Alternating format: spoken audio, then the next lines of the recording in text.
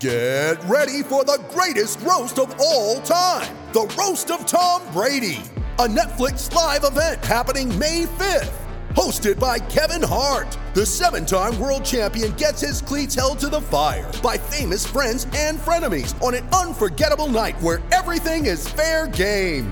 Tune in on May 5th at 5 p.m. Pacific time for the Roast of Tom Brady, live only on Netflix. You ready? Showtime. On May 3rd, summer starts with The Fall Guy. Let's do it later. Let's drink a spicy margarita. Make some bad decisions. Yes!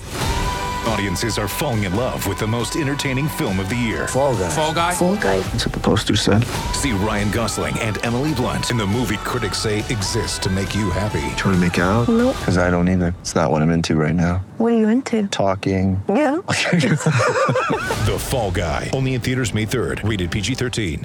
With threats to our nation waiting around every corner, adaptability is more important than ever. When conditions change without notice, quick strategic thinking is crucial. And with obstacles consistently impending, determination is essential in overcoming them. It's this willingness, decisiveness, and resilience that sets Marines apart. With our fighting spirit, we don't just fight battles, we win them. Marines are the constant our nation counts on to fight the unknown. And through adaptable problem solving, we do just that. Learn more at marines.com.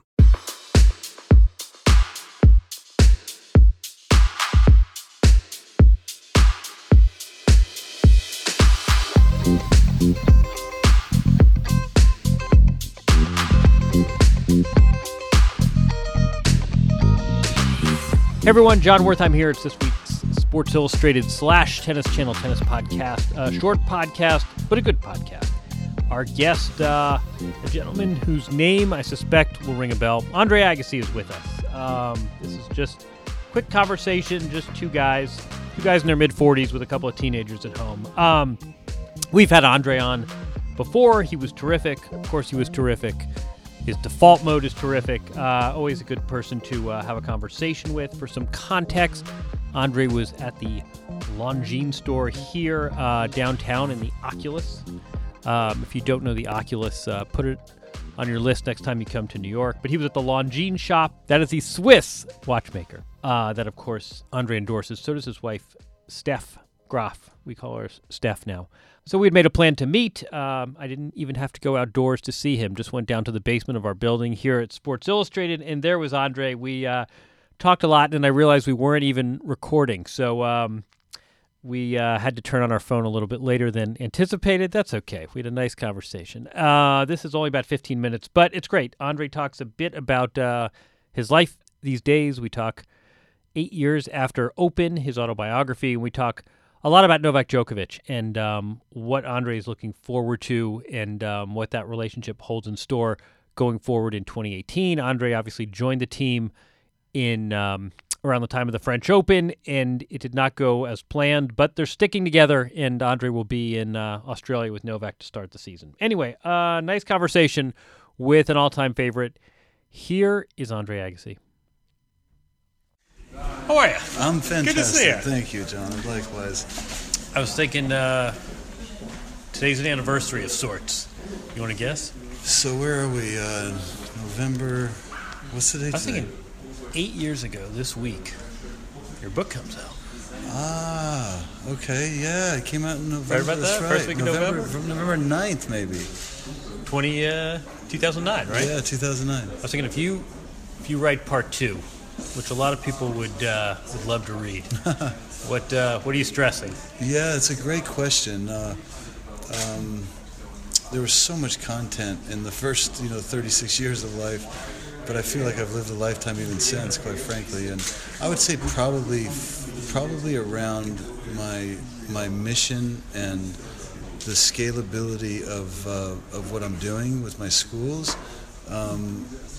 And I don't know how I would word it or focus on it, but the idea that thinking outside the box is you're capable of really creating societal change, and that's kind of what the last more or less 8 years has been about, me figuring out how to do that. You say that apolitically. That's just a life lesson. Well, yeah. I mean, listen. I'll be political once there's a children's union. Then I'll put the CU next to my name, the initials, and say I'm for the children's union. So if anybody can help me with that mission, they're a partner. I was thinking life being into irony. I typed your name into Google to see when that book came out exactly. Right. You know what? You ever Google yourself? No, I can't Come say. on. I can't say I have. There's a lot about a baseball player with your I think it's one of these crazy ironies that one of the central themes of your book was sports parenting, and here you are in 2017. You're a sports parent. Yeah. How do you process that? You know, it's actually harder for me to watch other parents in that environment than it is sort of being a parent. I think people have always asked me and Steph, both publicly and privately, what's it like for your kids with your parents being successful at a professional sport. And what they fail to recognize is there's an asset that goes along with what we've done, which is they get a look behind the curtain every day and they recognize what it's not. You know what I mean? So it's like a good way to look at it. Yeah, I think a lot of people look at being a sports athlete as what it is. They get the luxury of seeing what it's not. So their context and balance is it's actually been relatively comfortable for us. But I was thinking also from your perspective, does this make you wish you'd played it? Like, leave your son out of it. Does this make you wish you'd played a team sport? And do you sort of see sports in a different way? I always felt like, I did highlight that in my book as well, I always felt like I'd be better at a team sport focusing on somebody else rather than myself. I was good at sabotaging my own game and my own mind, but I think a team sport would have been a better, easier way for me to go, a more tangible inspiration on a daily basis. You look good. Your body's holding up? Yeah, I mean, it's a losing proposition as you get older, right? It's a battle you keep fighting, but life on my terms, I'm healthy, I'm good, I can't complain. I mean, I don't care to drop anything on the floor and have to pick it up. I was going to say, you're, these everyday movements that back problems militate against. You're doing okay, though? Yeah, I am. But again, on my terms. I mean, something can go wrong in a hurry if I attempt to, do something out of my control. We're going to see you in Australia, aren't we? We are. I'm looking forward to going down.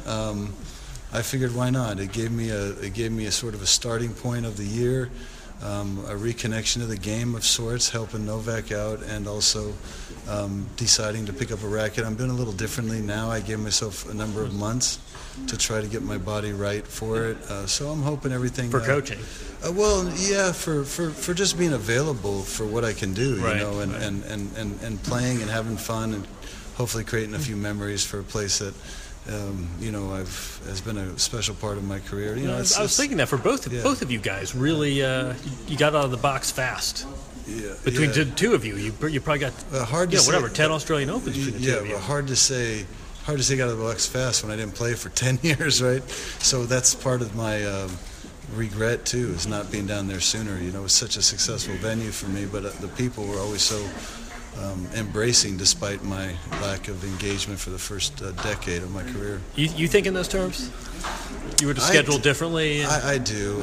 In the sense that I never could have guessed how much I would have enjoyed being down there. I mean, it was perfect for my disposition. It was very relaxed. I was comfortable. Wherever I'm comfortable, I tend to play better, and I like the conditions. I was going to say, was that a tennis? Is that a tennis discussion? Is that the court and the surface and the heat, or is that spiritually?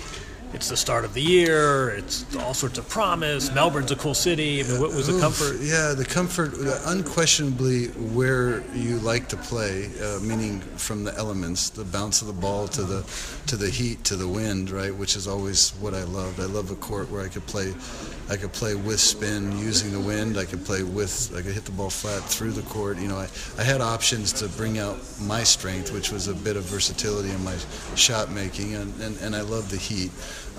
But I was also always prepared for it. I remember back in my time, they used to call my team an entourage, right?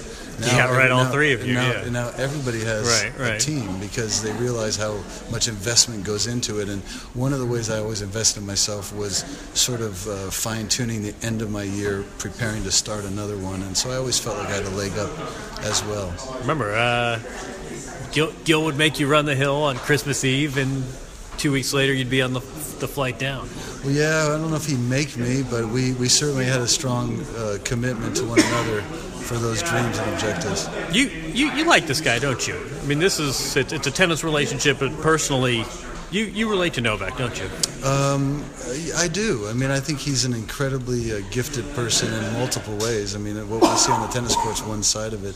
I think his mental and intellectual and analytical capacity is really special and unique, and I think his heart is bigger than people realize. And when I say heart, I don't even mean just a giving, generous spirit. I'm talking about a competitor's heart, just his fight, his ability to dig deep. And him connecting those dots are really important, and at this stage of his career, it's essential. And I don't want him. He doesn't need me to win again, I assure you.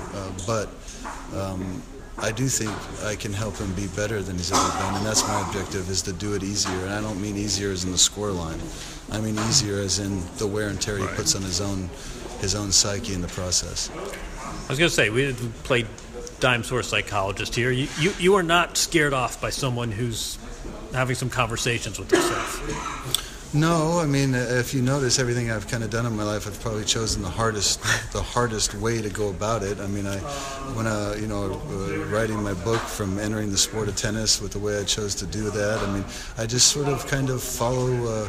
I follow the path that just seems lit to me, and then I try to figure it out. And here I am jumping into a guy that's won way more than I've won at a time in his life that he's probably at his lower point, and then going to jumping in the middle of a defending the French Open I'm not scared of challenges, and it's problem solving at its finest, and that also inspires me. And 31 years old isn't what he used to be. It's not, and I think he's an exaggeration of that, quite frankly. I mean, unfortunate fracture in his elbow that is, we're probably a week away from knowing that's completely behind him. But other than that particular obstacle, he's really 30 going on 25. I mean, his body is special, yeah. I think if he does it right and if he wants to, I think when he's 36, 37 years old, he will redefine what that age looks like as well. Is that Tom Brady of tennis kind of stuff? You can't predict the future, but his body's pretty special. So, how much of that is just sort of wear and tear and mileage on the odometer, and how much of that is technology and treat? I mean, you famously 25 years ago had a diet that did not approximate Novak's diet. You used a racket, and you used, Luxilon came along probably late in your career. I mean, how much of that is just technology and progress, and how much of that is, like you say, a special body? Yeah, I think in Novak's case, it's probably 80-20. I mean, he's blessed with some special gifts. I mean, even if you look at video of him playing when he was young, his body was pretty unique. His sense of balance and his ability to move from a wide base and actually protect important parts of that body. So there's no question it's part of that. There's no question there's a lot of science to it. I mean, he doesn't go about anything without putting a lot of thought, and he does a lot of research, and from his diet to his fluids and replacing and recovering, and I mean, there's a lot of science these guys are putting into it now, and something I always valued with Gil, way before a lot of people put thought behind it. You have a wife, you have children, you have other interests. How do we get you to commentate, though? How do you get me to leave? Can we do a Kickstarter? Can we to leave home for 2 weeks? You're coaching anyway. Talk? You do it. It's true. But no, I mean, I appreciate the question. I take that as a compliment. I want to be involved in the game. I don't know. I don't know. I mean, I'll stick my head in there every now and then for the fun of it. You know, I'm not a big fan of working for a living anymore. You know? Overrated. so I don't sort of as well with Novak. I don't accept job positions. I just kind of choose to live and to do what I do. And I wouldn't mind jumping in with Darren and jumping in with Brad and having some fun every now and then. And it might give me the opportunity of being on the road. But yeah, I like talking the game unquestionably on a grout level, and I get to do that now with Novak and. Maybe I'll do it on TV too. Who knows? Tennis Channel will be in Australia. Yeah, that's right. Just saying. Okay. You what's your relationship with the sport now, though? Evolving. It's evolving. I think when I left the game, I knew I wanted to put down the racket for a little while. That's your first instinct. I think it is for everybody. Then I said I got to stay involved. I helped Jim start that Legends thing. And so I played throughout that. I partnered a long time ago, 10 years now, with Longines as an example of my support and respect for the game. They've been a great supporter of it and also my mission. So there's been a lot of overlap there. So I've kind of spent some time connecting in different ways. This Novak thing is its own thing for me, but I also recognize that it's doing right by the game to make sure that one of the best to ever play this game has a future and a history that reflects that reality. So I'm trying different ways to get involved. So it's always evolving and morphing. Still seeking. It beats the alternative. Beats the alternative. It's a good way to look at it. Yeah, exactly. It does. You played enough golf. Yeah. This was great. Thanks Thanks so much. Thank you, See you. See you in Melbourne in 2 months. I'll be down there with bells on. 8 years since open. Can you believe that? It's gone by fast. I mean, really fast.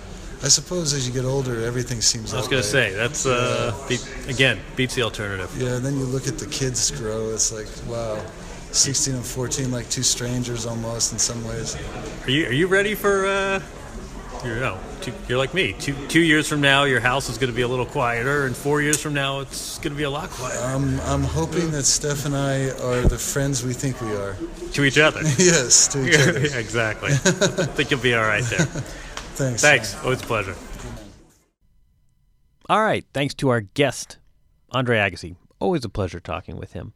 Again, I feel guilty, Jamie Lisanti. We were just bullshitting. Can I say that? We were just talking shop, talking about our kids, and I did not hit record. So hence that podcast was a little shorter than we'd intended. But always good talking to Andre. I thought a lot of interesting comments about Novak Djokovic. He is Andre Agassi does not have to be doing this.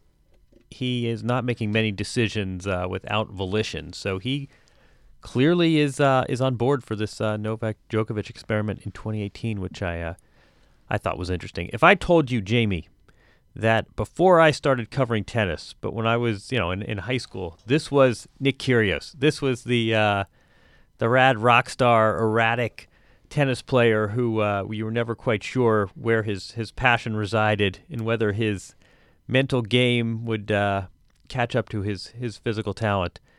Would you believe that? I would not. One of the great transformations in all of sports. To talk with Andre and hear his wisdom and his perspective and to think back to the late 80s. It's why we should not give up on athletes. People are evolving organisms. People change. Is it why you give Nick Kyrgios the benefit of the doubt sometimes? Oh, that's an interesting question. I don't know if Nick Kyrgios is ever going to reach this point where Andre is. That's a high bar. But yeah, exactly. People change. We all grow up. We all evolve. That's a good point. We're not static characters. I would say two of the great underrated stories in sports, apart from the Williams sisters, which I still maintain is the most underrated story in sports. Andre Agassi married to Steffi Graf. A little like, this would be Michael Jordan marrying Cheryl Miller. And we don't really talk about them a whole lot, do we?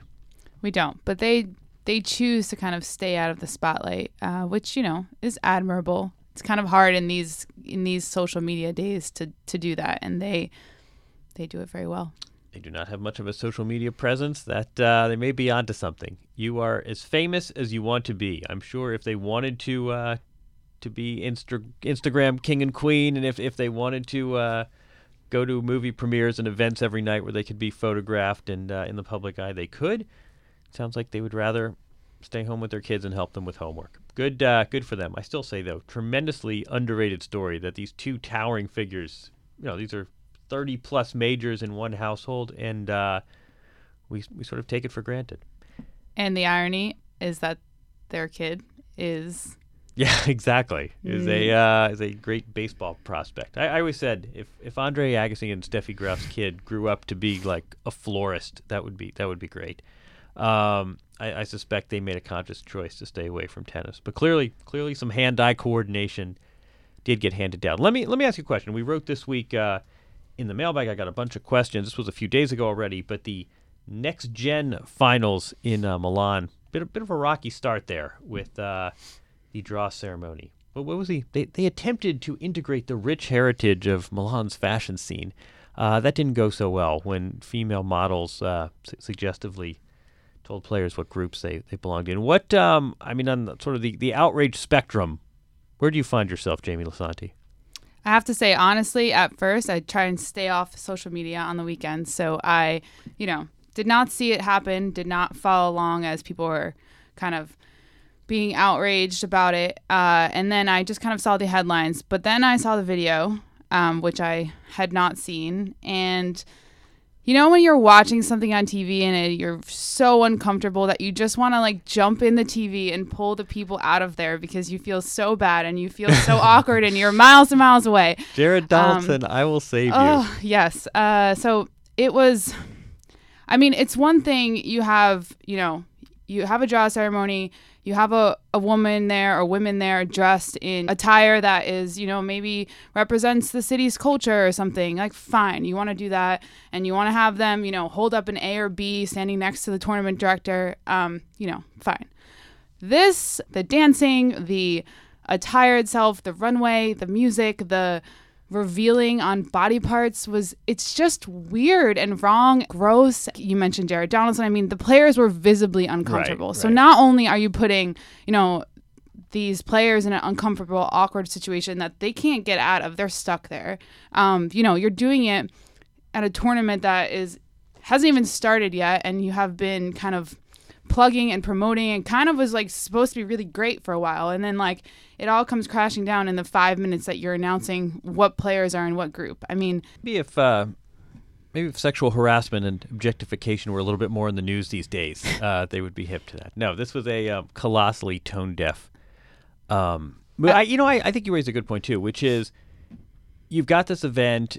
It's never been held before. It's the players 21 and under who, in theory, this is the next generation, but these are also players who haven't quite gotten their due because of Federer, Nadal, and Murray Djokovic taking up all the oxygen. We've got all these crazy innovations. Some of them I actually think have worked pretty well. Some of them seem a little silly, but this is not a conventional event that sells itself. You really need to nail the marketing. And within 5 minutes before anyone had hit their first serve, I'm getting text alerts about the disgraceful this and that, and Judy Murray's tweeting, and Mauresmo and Billie Jean King. It just seemed like if there were one event where you wanted to go pretty conservative on the marketing and not have controversy, it was this tournament where A, it's never been held before, B, the whole point of it is to try and promote these players, and C, you've got all these wacky innovations and rule changes and twists on conventional scoring. This is not what the ATP wanted. The funny thing I thought was that if this was a tournament, if this was the ATP finals with Roger Federer and Nadal and kind of all these top players who have established themselves and they do media appearances and they do things with brands and products, you have to think that they have a little bit of a say and an understanding of what they're getting into when they do things like that, right? Yeah, exactly. That's a really good point. But then you're taking these kids who are, supposedly the next gen, the people who are going to replace them, who may have not gotten that type of training or have not had that experience, and you're throwing them into something. I'm sure none of them knew that was going to happen until they got there that day, or someone said, all right, this is how the draw is going to work. None of those kids are going to say, no, I'm not doing that. Right. Whereas somebody 10 years older has the experience and the understanding to say, no, I'm not putting myself in that situation. 36-year-old Roger Federer with tens of millions of dollars is not in doing endorsement that. relationships, he's not going to be in that situation. But that's when so you're unfair. 21 years old, and the whole reason you're at this event is for promotion and media coverage. I think that's a really good point, too. I mean, some of it I think is just the difference between a 21-year-old and a men in their 30s. But of course, but Roger Federer's leverage in this situation and his experience in this situation is not the same as Denis Shapovalov. So point taken. I don't know if you saw the London event. The draw ceremony was delayed when Boris Becker was stuck in traffic. Not quite as scandalous, but maybe I think draw ceremonies are probably something the ATP ought to spend some time reassessing this offseason. The tennis has been good. The tennis has been. No, tennis has been good, and again, I think some of these innovations have been pretty good too. It's a lot to handle. I mean, I think there are 9 different innovations, but I don't know. Maybe we don't need lines people after all, and maybe I'm not even offended by the 4-game sets. It's been interesting, and I think that this is probably I like the thinking. I like, if nothing else, the fact that the ATP has said nothing is sacred. But, boy, that was a whiff on having the models introduce the players. All right. So thanks, Jamie. You patted that out. Richard Deitch always says we need to have more conversation, and especially when the host neglects to start recording Andre Agassi and we only get 15 minutes. Next time I'll have to come. Next time you come along. Yeah. You'd like this guy. Just another adult in his mid-40s with 2 teenage kids. All right, that does it for this week. Again, thanks to Andre. Nice revisiting with him. Thanks to Jamie, as always. We'll be back soon with another guest. Thanks for listening, everyone. Keep the suggestions coming. You can download this podcast and subscribe on iTunes, Stitcher, and whatever fine podcasts are sold. Have a good week, everyone. Enjoy the matches in London, and see you later in the month.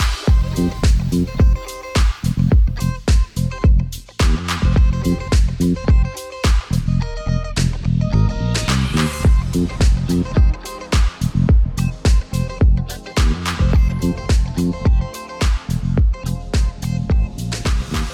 you.